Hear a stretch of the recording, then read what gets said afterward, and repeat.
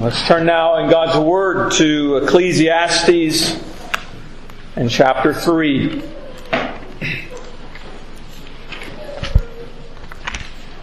Ecclesiastes chapter 3. And we'll be reading the whole chapter, verses 1 through 22. Ecclesiastes 3, 1 through 22.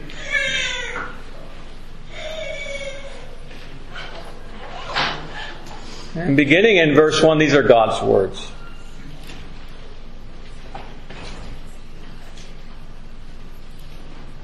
To everything there is a season, and a time to every purpose under heaven. A time to be born, and a time to die. A time to plant, and a time to pluck up that which is planted. A time to kill, and a time to heal. A time to break down, and a time to build up. A time to weep, and a time to laugh. A time to mourn, and a time to dance. A time to cast away stones, and a time to gather stones together. A time to embrace, and a time to refrain from embracing. A time to get, and a time to lose. A time to keep, and a time to cast away. A time to rend, and a time to sow. A time to keep silence, and a time to speak. A time to love, and a time to hate. A time of war, and a time of peace. What profit hath he that worketh in that wherein he laboureth? I have seen the travail which God hath given to the sons of men to be exercised in it. He hath made everything beautiful in his time. Also he hath set the world in their hearts, so that no man can find out the work that God maketh from the beginning to the end. I know that there is no good in them, but for a man to rejoice and to do good in his life. And also that every man should eat and drink and enjoy the good of all his labor. It is the gift of God.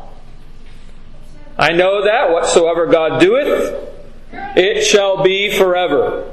Nothing can be put to it, nor anything taken from it.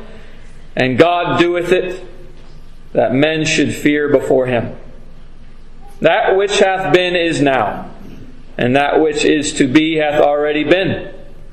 And God requireth that which is past. And moreover, I saw under the sun the place of judgment, that wickedness was there, and the place of righteousness, that iniquity was there. I said in mine heart, God shall judge the righteous and the wicked. For there is a time there for every purpose and for every work. I said in mine heart concerning the estate of the sons of men, that God might manifest them, and that they might see that they themselves are beasts. For that which befalleth the sons of men befalleth beasts. Even one thing befalleth them. As the one dieth, so dieth the other. Yea, they have all one breath, so that a man hath no preeminence above a beast, for all is vanity. All go unto one place. All are of the dust, and all turn to dust again. Who knoweth the spirit of man that goeth upward, and the spirit of the beast that goeth downward to the earth? Wherefore I perceive that there is nothing better than that a man should rejoice in his own works, for that is his portion. For who shall bring him to see what shall be after him? Those are God's words.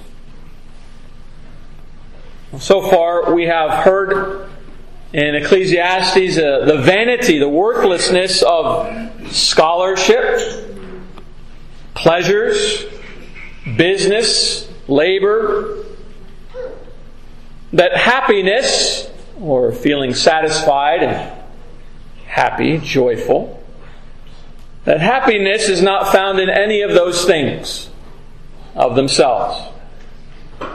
In this chapter, he shows the changing of times that is consistent on earth through verse 10. There's time for everything, right? But in verses 11 through 15, he shows us the unchanging nature of the counsels of God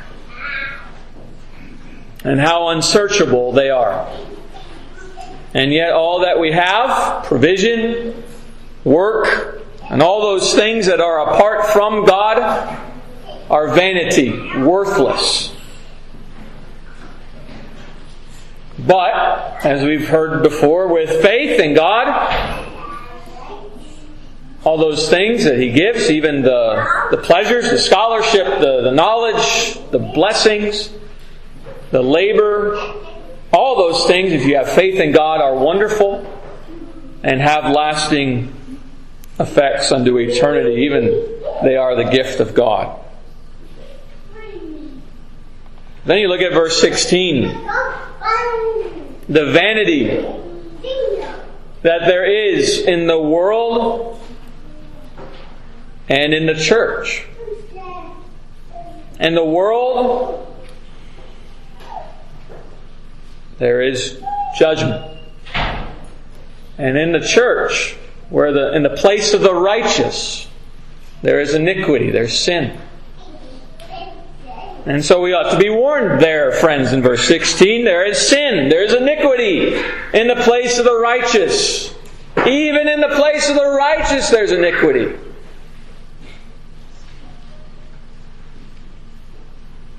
In the church. And so verse 17, because there are so many who are proud to show their vanity, the Lord will judge both the wicked and the righteous. And the rest of the chapter, what vanity then there is for men as we consider on the earth. That the same end is the end for men and beasts, animals. The same end. We all die and we return to the dust. And so, as we're learning here in Ecclesiastes, we ought not to forget that all is vanity, it's worthless, unless you turn in faith to Christ Jesus for salvation. Because in Christ alone, all in Him is not worthless. All in Him is not vanity. It is valuable. It's precious and pure. And so we're called here to be reminded to turn unto Him today, lest we see and have such depressing thoughts of what we have in life. Without Him, there is no hope. There's no pleasure, there's no satisfaction, there's no blessing, but with Him are blessings forevermore. Let's pray. Our gracious Father, we're thankful once again for Your words here, taken in the context of the whole book. We're thankful that You teach us, apart from loving You, apart from faith in You and communion with You, everything is vanity. It's worthless. What's the point of the wicked man or the unbeliever working so diligently and hard, or becoming so knowledgeable and so intelligent,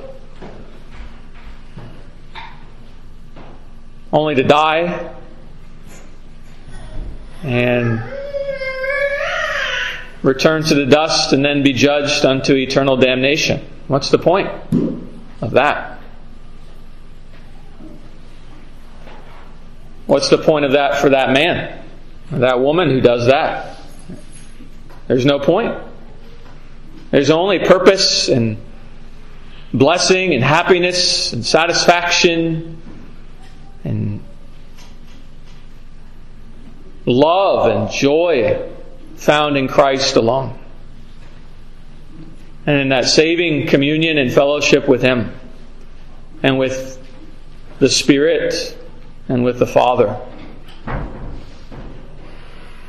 And so grant us that saving knowledge, the saving relationship, that saving faith, that we might in Christ have all things, and not return to the dust merely in our bodies like the beast, but having hope in the resurrection of our bodies unto glory forever, and blessing and happiness and joy and pleasures forevermore.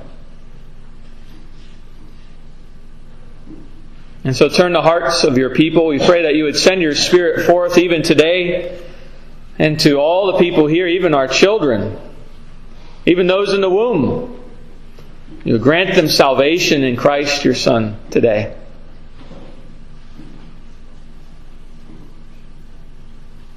Father, we're thankful that this Lord's Day there are those who are here who were not here last Lord's Day for various reasons, and health and whatnot. Father, we ask that you would bless us with their presence and all of our presence together as we fellowship with one another, as we commune with you even now, as we sing in our singing of the Psalms, your word, teaching and admonishing one another with your word as we sing.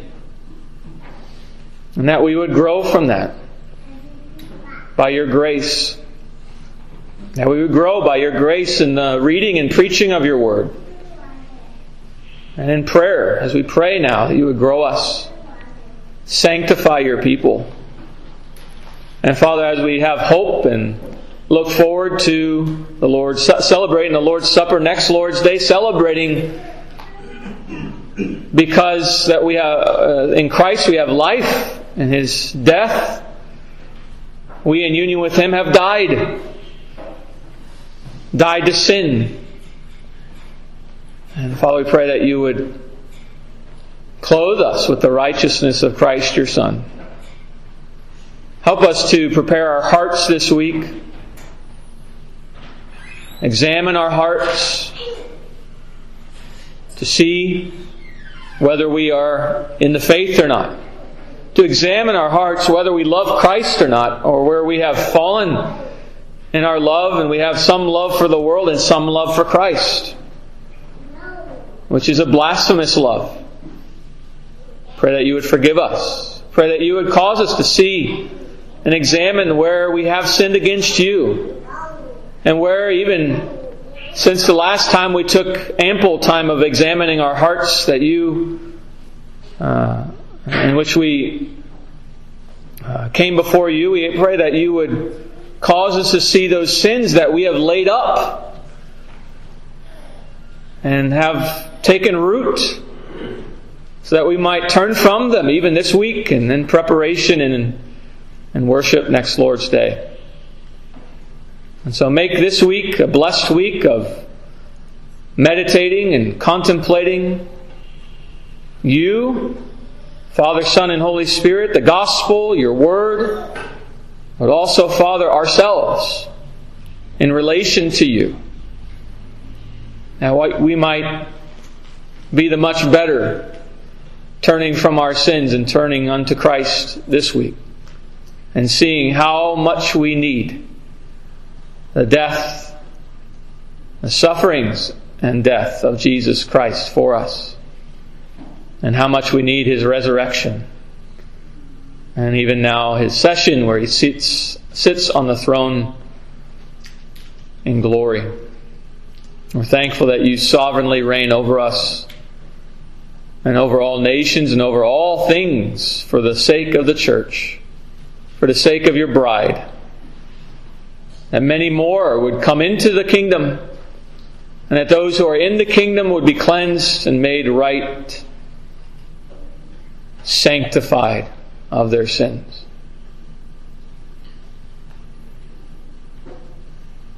Father, we pray that you would reveal those who are not truly of us and with us in Christ, and they would be removed.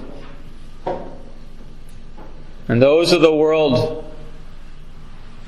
of your elect who must be brought into the kingdom, we pray that you would cause your word to go forth even this week as we work, as we go shopping, as we do our various daily things, in various relationships, even with our neighbors. We pray that you would grant us many opportunities to proclaim your word, the gospel, the good news that we are not ashamed of.